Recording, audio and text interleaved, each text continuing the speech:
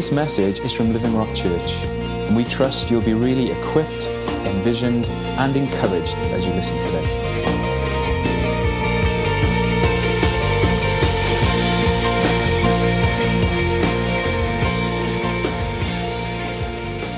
Good morning.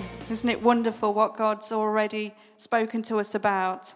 And thank you, Holly, for that time of worship. That was wonderful. Fits in very clearly with what I've got to share this morning. And I think I'll just move this. I don't want anything cluttering or getting in the way. Yes, it's just really good to know that we've already sung about every stronghold must come down. Every stronghold will be broken because Jesus has overcome the world. And he's going to break chains today. I believe that God is going to break chains today. Amen. Amen. It's wonderful to see so many of you, some new faces and some old faces. And I'm Sharon, so if you've not met me before, it's lovely to see you, and hopefully we'll get to chat later. Get my notes out. What I want to speak to you about today is about the story of Mary and Elizabeth and Zechariah in Luke chapter 1. But I just believe that God wants us to have an expectation and anticipation today, because you're here, you've brought yourselves here for a purpose, and the fact that you're here means that you're hungry to receive more from God. And God and the Holy Spirit is very, very happy about being here with us as well today. And he's been looking forward to this time together. And he wants to do things. He wants to break strongholds in our lives. He wants to do new things and open us up. So as you listen, just as Deborah said at the beginning, just be ready to receive new things from God today. So before I start, I'd just like to pray together.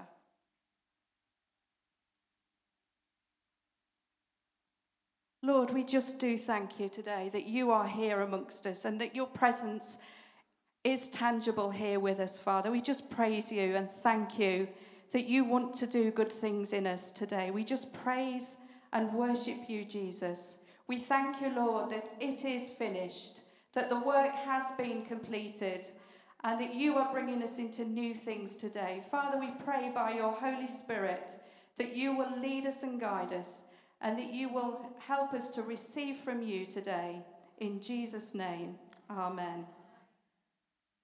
So as I say, I want to look at Luke chapter 1, 1 to 56, and I'm reading in the ESV, the English Standard Version.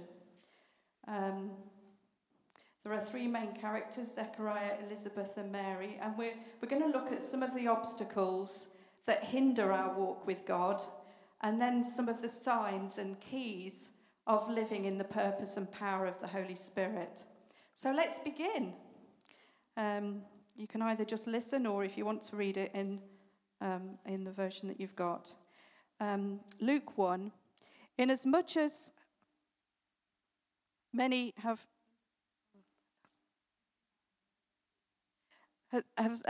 undertaken to compile a narrative of the things that have been accomplished among us, just as those who from the beginning were eyewitnesses and ministers of the word have delivered them to us, it seemed good to me also, having followed all things closely for some time past, to write an orderly account for you, most excellent Theophilus, that you may have certainty concerning the things you have been taught. In the days of Herod, king of Judea, there was a priest named Zechariah of the division of Abijah, and he had a wife from the daughter of Aaron, and her name was Elizabeth, and they were both righteous before God, walking blamelessly in all the commandments and statutes of the Lord. But they had no child, because Elizabeth was barren, and both were advanced in years. Now, while he was serving as priest before God, when his division was on duty, according to the custom of the priesthood, he was chosen by lot to enter the temple of the Lord and burn incense. And the whole multitude of the people were praying outside at the hour of incense. And there appeared to him an angel of the Lord standing on the right side of the altar of incense. And Zechariah was troubled when he saw him, and fear fell upon him. But the angel said to him, "Do not be afraid, Zechariah, for your prayer has been heard. And your wife Elizabeth will bear you a son, and you shall call his name John. And you will have joy and gladness, and many will rejoice at his birth, for he will be great before the Lord, and he must not drink wine or strong drink, and he will be filled with the Holy Spirit, even from his mother's womb. And he will turn many of the children of Israel to the Lord their God, and he will go before him in the spirit and power of Elijah, to turn the hearts of the fathers to the children, and the disobedient to the wisdom of the just, to make ready for the Lord a people prepared." And Zechariah said to the angel, "How shall I know this? For I am an old man, and my wife is advanced in years." And the angel answered him, "I am Gabriel, who stands in the presence of God, and I was sent to speak to you and to bring you this good news. And behold, you will be silent and unable to speak until the day that these things take place, because you didn't believe my words, which will be fulfilled in their time." And the people were waiting for Zechariah, and they were wondering at his delay in the temple. And when he came out, he was unable to speak to them, and they realized that he had seen a vision in the temple. And he kept making signs to them and remained mute. And when his time of service was ended, he went to his home. After these days, his wife Elizabeth conceived, and for 5 months she kept herself hidden, saying, "Thus the Lord has done for me in the days when he looked on me, to take away my reproach among people." In the 6th month, the angel Gabriel was sent from God to a city of Galilee named Nazareth, to a virgin betrothed to a man whose name was Joseph, of the house of David. And the virgin's name was Mary. And he came to her and said, "Greetings, O favored one, the Lord is with you." But she was greatly troubled at the saying, and tried to discern what sort of greeting this might be. And the angel said to her, "Do not be afraid, Mary, for you have found favor with God. And behold, you will conceive in your womb and bear a son, and you shall call his name Jesus.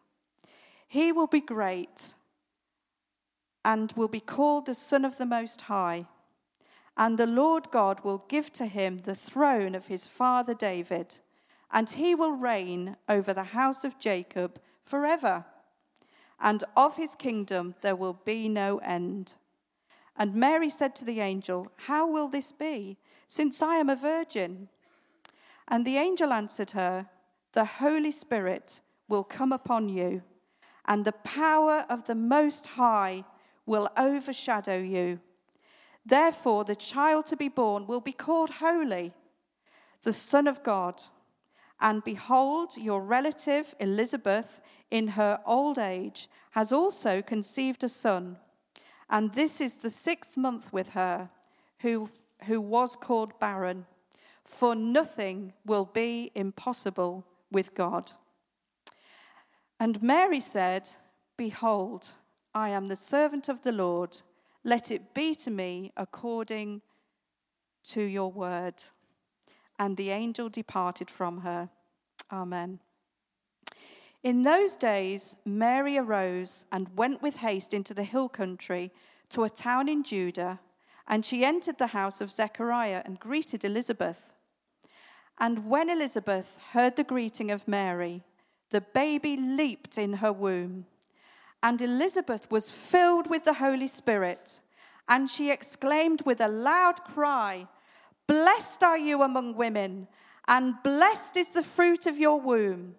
And why is this granted to me, that the mother of my Lord should come to me.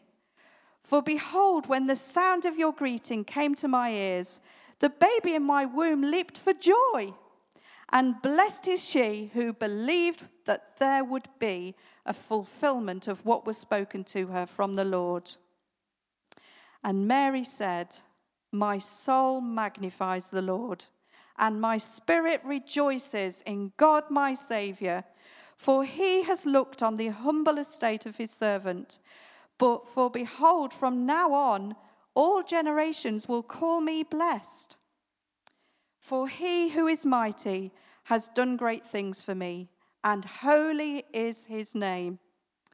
And his mercy is for those who fear him, from generation to generation. He has shown strength with his arm. He has scattered the proud in the thoughts of their hearts. He has brought down the mighty from their thrones and exalted those of humble estate. He has filled the hungry with good things, and the rich he has sent away empty.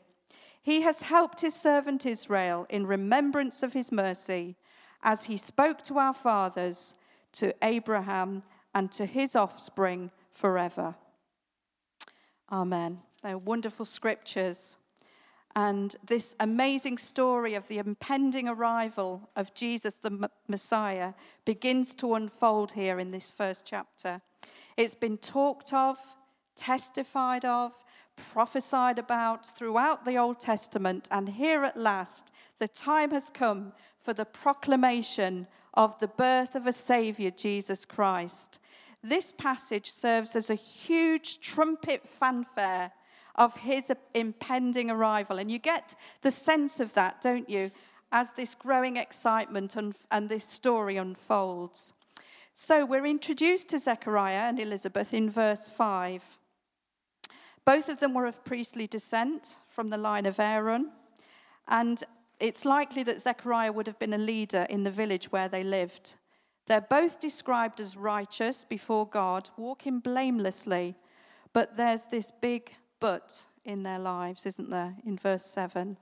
But they had no child. Their prayer for a child had gone unanswered, and it seemed now, with both of them getting older, that it's just not going to happen. And so here in verse 9, Zechariah has been chosen by Lot, and this angel appears to him. And when Zechariah saw the angel, he was troubled, and fear fell upon him. And the Amplified Bible actually says that fear took possession of him. And this is the first hindrance that I want to share about, that fear freezes us. We cannot walk in faith and in the freedom of Christ if we're fearful and afraid. The two just can't function together, can they? Fear came from nowhere, and fear can come from nowhere for us, just like it did for Zechariah. There can be suddenlies in our lives, can't there? Sudden sickness, sudden financial crisis, a sudden loss of a job. It just comes from nowhere, and we all face these suddenlies. But it's very important how we respond. And that's what we want to do, isn't it? We want to respond in the right way. Fear is from the enemy. He will try to throw fear over us like a dark cloak. He wants to rob, to steal, and to take away our peace. And someone wisely said, fight fear as you would fight a plague. Turn it out of your lives, turn it out of your home, fight it singly, fight it together, never inspire fear. It's an evil ally. So how do we fight fear? The angel had said to Zechariah, do not fear, do not be afraid. We fight fear with the word of God. It's a sword in our hand. When we speak the word of God to ourselves, it produces faith in us, and that's what will come out. It gives us confidence in him. It gives an anchor for us to stand on. It changes our thinking. It causes us to just change our attitude. And the word is powerful. It's powerful. It can do that for us. It turns us around completely. And we throw fear out. We throw it off. God says that his perfect love drives out fear. And in the Amplified version, it says that there is no fear in love. And I think Katie's going to be able to put that on the screen for us in the Amplified. There is no fear in love. Dread does not exist. But full-grown, complete, perfect love turns fear out of doors and expels every trace of terror. For fear brings with it the thought of punishment, and so he who is afraid has not reached the full maturity of love, is not yet grown into love's complete perfection. God is for us. He loves us. As I think it was one of the ladies that said, it is finished. Was it you? It is finished. The work has been done. He's done everything for us. So we don't have to fear.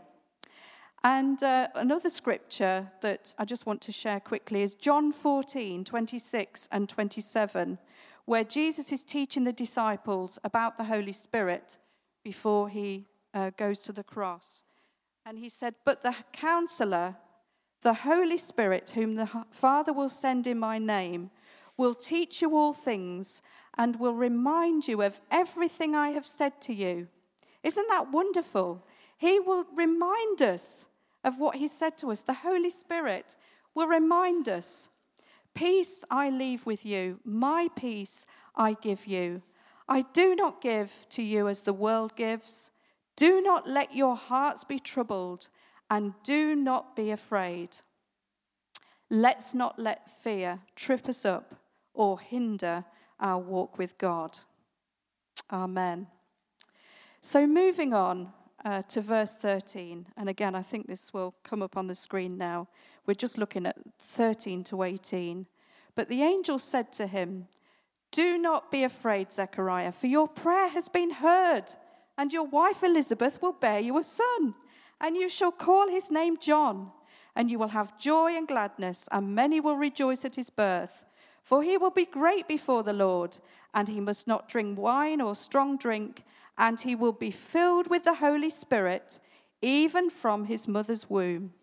And he will turn many of the children of Israel to the Lord their God, and he will go before him in the spirit and power of Elijah, to turn the hearts of the fathers to the children, and the disobedient to the wisdom of the just, to make ready for the Lord a people prepared.'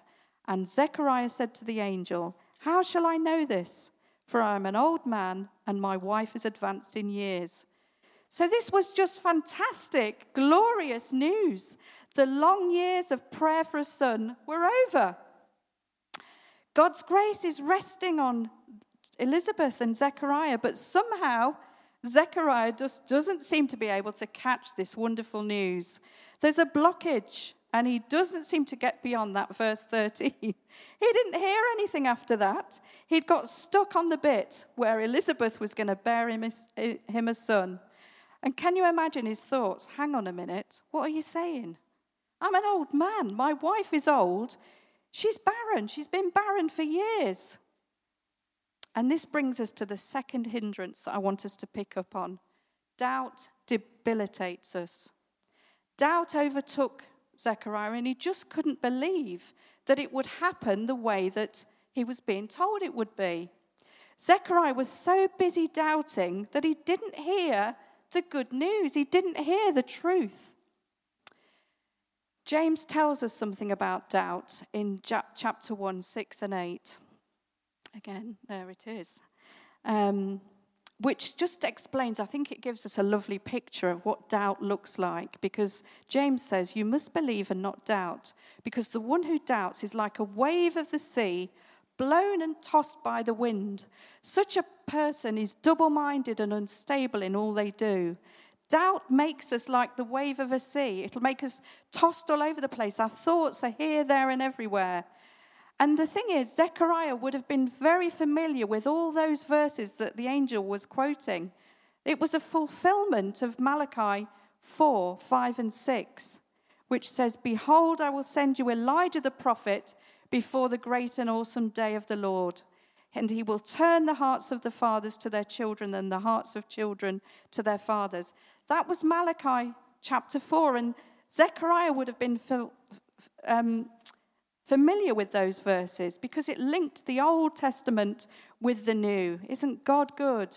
He would be the new Elijah, the herald of the long-promised Son, Messiah. So, because of his unbelief, Zechariah was told that he wouldn't be able to speak until this day is fulfilled. And this was a sober lesson for Zechariah. And I'm sure he was going to ponder over those things in those 9 months that he was dumb. But just as an aside, I just want to pick up on this. It's wonderful to read later. We've not read it this morning, but when Zechariah did speak again, from verse 67, we're told that he was filled with the Holy Spirit and he prophesied about Jesus. God hadn't abandoned Zechariah. He hadn't abandoned him. He hadn't written him off. And this had been a huge lesson for Zechariah to learn. And God's the same with us. Isn't he good? He knows that we're works in progress, that we sometimes miss the mark. But praise God, he's a God of the second chance and the third chance and the next chance. And Hebrews tells us that he will never leave us nor forsake us. Hallelujah. So now it's time to turn our attention to Elizabeth. I just love Elizabeth. I would love to have known her. In verse 23 to 25, we read that when his Zechariah's time of service was completed, he returned home. After this, his wife Elizabeth became pregnant, and for 5 months she remained in seclusion. "The Lord has done this for me," she said. "In these days he has shown his favor and taken away my disgrace among the people." Folks, Jesus has lifted the shadow of shame. This but that I referred to in verse 7 was a big but for Elizabeth. It deeply affected her life. In fact, it had become her identity. Elizabeth was barren. They had no children, and they were old in years. And she'd suffered greatly as a result of that, not only in her own loss, but with the reproach and shame that she felt from the people around her. I think she lived with that disgrace as a dark shadow over her, and it bowed her down. It was like she had worn an old coat. But God stepped in. He did a wonderful, beautiful work in Elizabeth's life, completely turning her around and taking away her shame. God brought true restoration and transformation. He took away her disgrace of being childless and barren. His grace and his love is overwhelming to us. And when Jesus saves us, he removes all of our shame and all of our disgrace. He remembers it no more. And here's another verse to remind us that as far as the east is from the west, so far has he removed our transgressions from us. Jesus Christ has cleansed us from all sin. Don't continue to walk in that old coat. It doesn't belong to you anymore. You can throw it off. God has done a complete work. It is finished. Don't let your past affect your future. The steadfast love of the Lord never ceases. His mercies never come to an end. They are new every morning. Great is his faithfulness. Hallelujah.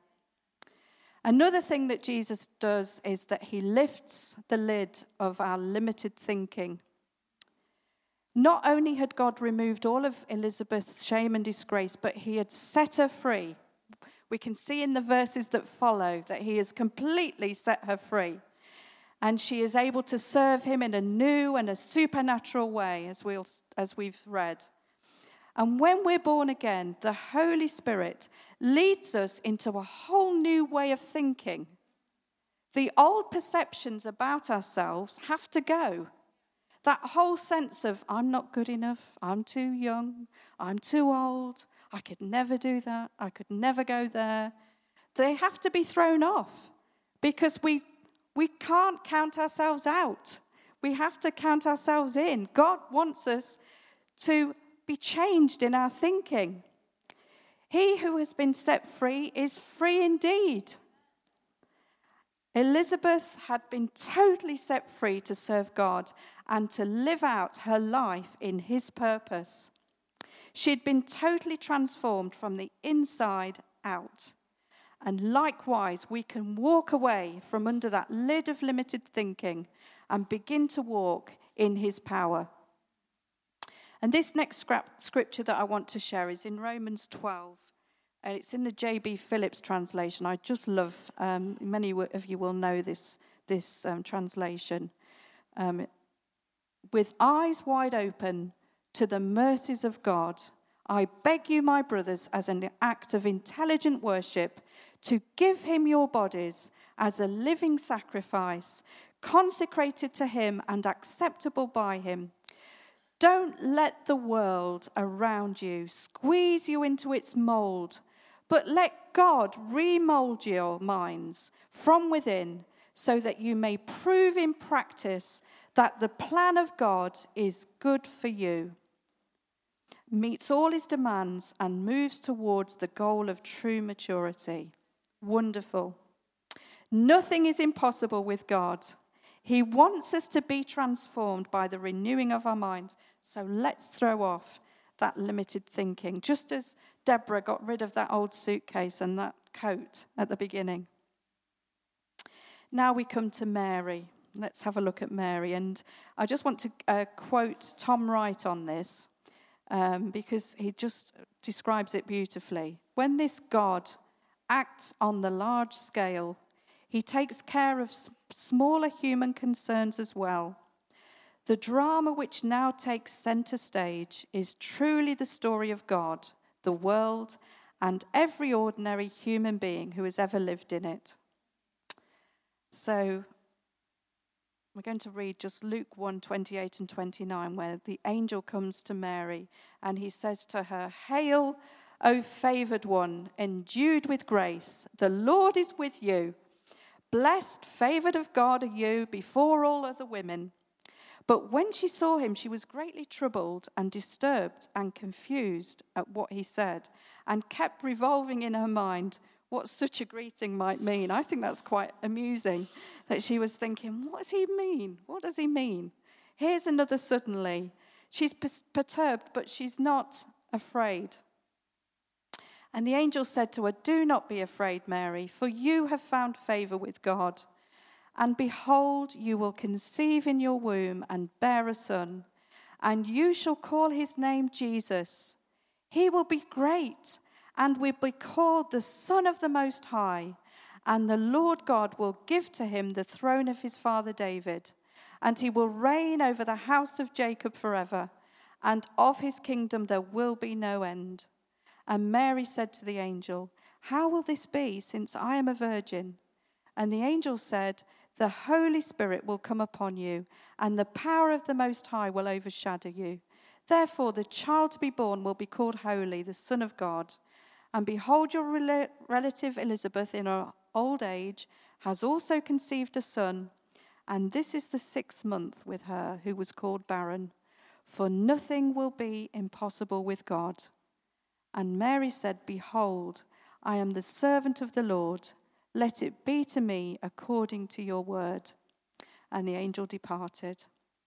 So Mary is to be the mother of the Messiah. And despite her young age, she accepts the news quietly with a holy and godly character. Her response is mature. "Let it be to me according to your word." What a beautiful expression that is. Here is an example of happy obedience and perfect trust. This was complete surrender to the lordship of King Jesus. God wants our complete and glad surrender to him, holding nothing back. Mary made herself wholly available and laid her own life down as a living sacrifice. Her own plans were laid aside in order that she could be completely yielded to live the life that he purposed for her from now on. But this was enormous news for Mary to take in, and there was no one nearby that she could talk to. How can you explain that you've had a visitation from an angel? She must have been longing to talk to someone, and yet who would understand it? Who could she go to and share this news? Well, this is no coincidence that the angel had mentioned about Elizabeth. And this was all in God's providence, wasn't it? Wonderful. So Mary hurried off. She knew she would be able to be herself with Elizabeth, her relative. Elizabeth would do her good. She would encourage her and would answer some of her many questions. I'm sure these were some of the things that Mary pondered as she made that long journey. And then the wonderful next scripture that we read is in verse 40. As she entered the house of Zechariah and greeted Elizabeth, and when Elizabeth heard the greeting of Mary, the baby leaped in her womb. And Elizabeth was filled with the Holy Spirit, and she exclaimed with a loud cry, "Blessed are you among women, and blessed is the fruit of the womb. And why is this granted to me, that the mother of my Lord should come to me? For behold, when the sound of your greeting came to my ears, the baby in my womb leapt for joy. And blessed is she who believed that there would be a fulfillment of what was spoken to her from the Lord."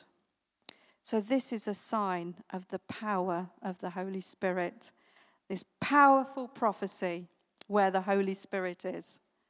And the first words that Mary heard when she entered Elizabeth's house were words of faith and encouragement. They were words filled with the power of the Holy Spirit. They were a confirmation as well of exactly the same words that the angel Gabriel had said to her. And those words were blessed and favored among women. And Elizabeth used exactly those same words, the first words that she said. That's wonderful, isn't it? How wonderful for Mary to have that same word confirmed to her heart. Isn't it wonderful when we have a word confirmed to us twice? I always find that such a blessing because I know, God, you're saying something here and you're saying, hang on a minute, just listen to this. God is so faithful to us. Elizabeth recognized the significance of Mary's child, and it caused her to bow down and call him her Lord. The Holy Spirit showed her this, and she made it known to Mary. I just think that the presence of the Holy Spirit must have been so tangible in that room. And it was all for purpose. It was all for purpose. It was to give Mary a good grounding and a good foundation from the very outset of her pregnancy.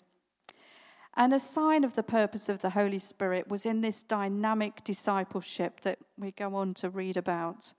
It's a lovely example of an older woman of God taking a younger woman under her wing. God providentially provided Elizabeth to encourage Mary in those early days. She was only a young girl, for them to mutually encourage each other by talking about all the good things that God had done in their lives. Don't you just love to be with people, with women, where you can talk about God and the good things that he's done in your lives? It's wonderful, isn't it? So I think Elizabeth really helped Mary to see beyond the immediate and to see that bigger picture. I really believe that. Elizabeth was a woman who had walked blamelessly. She would have known the scriptures, and that encouraging would have helped Mary to prepare her in so many different ways. As I've said, I just love spending time with women who do me good. And I love encouraging other women, and I love being with women who will encourage me. And we need to spend time with each other, girls. We need to be women who build each other up.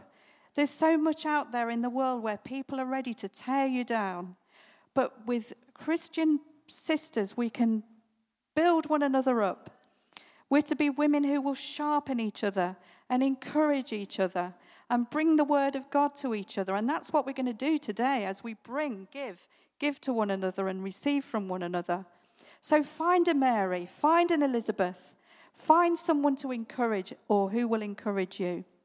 And another scripture I just want to share is in Titus 2, 3-5, where it says in the Amplified, older women similarly are to be reverent in their behavior, not malicious gossips, nor addicted to much wine, teaching what is right and good, so that they may encourage the young women to tenderly love their husbands and their children, to be sensible, pure, makers of a home where God is honoured, good-natured, being subject to their own husbands, so that the word of God will not be dishonoured.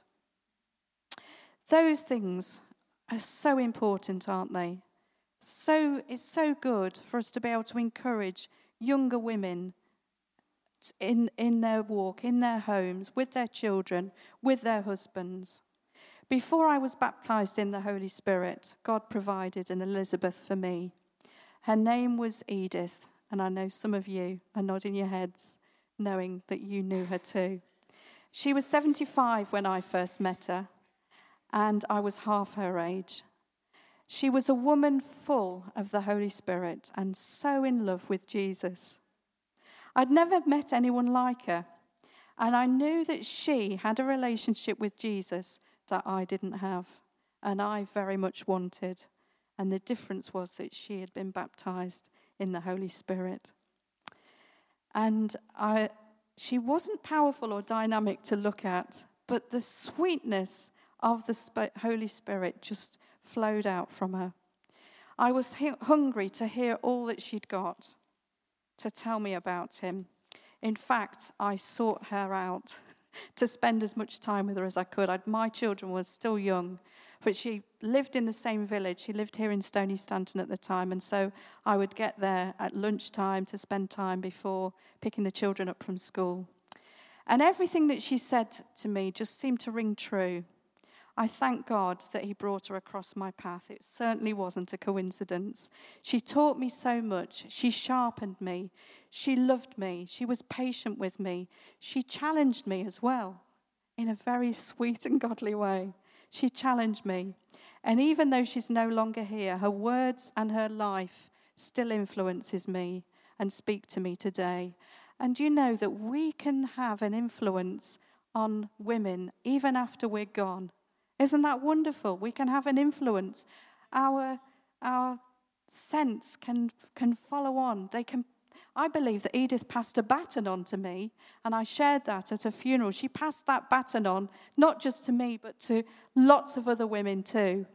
And it's wonderful that even though she's no longer here, her influence is there. So don't underestimate the things that can happen. So these early days, these 3 months, this time with Elizabeth for Mary were to be formative weeks. Time for her to consider and take in the greatness of what was about to unfold. Humanly, I think she needed to be in a place of confinement and a place of comfort where she could just ponder on the things that God was doing and all that was about to happen. God is so faithful. He just puts us in the right place at the right time. And nothing is a coincidence.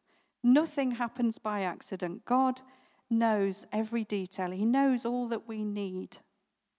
So here finally, I just want us to look at this beautiful, beautiful song at the end here, the Magnificat. One of the most famous songs in Christianity. I understand that Bach has written a symphony about the Magnificat. So let's read it together. My soul proclaims the greatness of the Lord, and my spirit has rejoiced in God my Saviour, because he has looked with favour on the humble condition of his slave. Surely from now on all generations will call me blessed, because the Mighty One has done great things for me, and holy is his name. His mercy is from generation to generation on those who fear him. He has done a mighty deed with his arm. He has scattered the proud because of the thoughts of their hearts. He has toppled the mighty from their thrones and exalted the lowly. He has satisfied the hungry with good things and sent the rich away empty. He has helped his servant Israel, mindful of his mercy, just as he spoke to our ancestors, to Abraham and his descendants forever. This is a wonderful song of praise, and it proclaims Mary's thanks to the greatness of her Lord. She's recognized what this truth means for her and for the future of all mankind. Jesus would be the answer to man's total need. The long-awaited promise is about to be fulfilled, and Mary just can't stop singing about it. It's a hymn full of Old Testament phrases which Mary must have known since her childhood. It's a song of faith and a song of trust in her God. It's all about God, and it's all because of Jesus. It made Elizabeth's baby leap for joy, and it's caused Mary's heart to sing with praises. And this is my final point on worship. Worship, whether corporately or alone, is the antidote to our fears, to our anxieties and our doubts. It lifts us up into a higher realm, and it causes us to rejoice in God. Worship and praise is very powerful because it closes off the voice of the enemy. It's so beneficial to spend time, whether we're alone or together, in worship, and it's a simple way to lift us into that new dimension. So finally, let's just look at Ephesians 5, 19 to 20. It should be up there on the screen there. Thank you, Katie. Speak out to one another with psalms, hymns, and spiritual songs. Sing and make music from your heart to the Lord, always giving thanks to God the Father for everything, in the name of our Lord Jesus Christ. God meets with us very quickly as we draw near to him in this way. So just to sum up, let's be those who won't allow fear to freeze us. We're not going to allow doubt to debilitate us. We know that Jesus has lifted that shadow of shame and removed all our sins. He's lifted us out of limited thinking and transforms us into a new way of thinking. He wants our complete surrender to him, just like Mary did, laying aside everything else. And as we do this, we will behold his purpose and his power in prophecy, dynamic discipleship, and wonderful worship and praise. Amen. Amen. Thank you.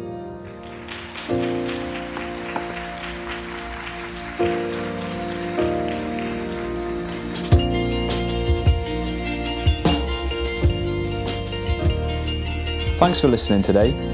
For more information about Living Rock Church and for more great teaching, visit www.livingrockchurch.org.uk.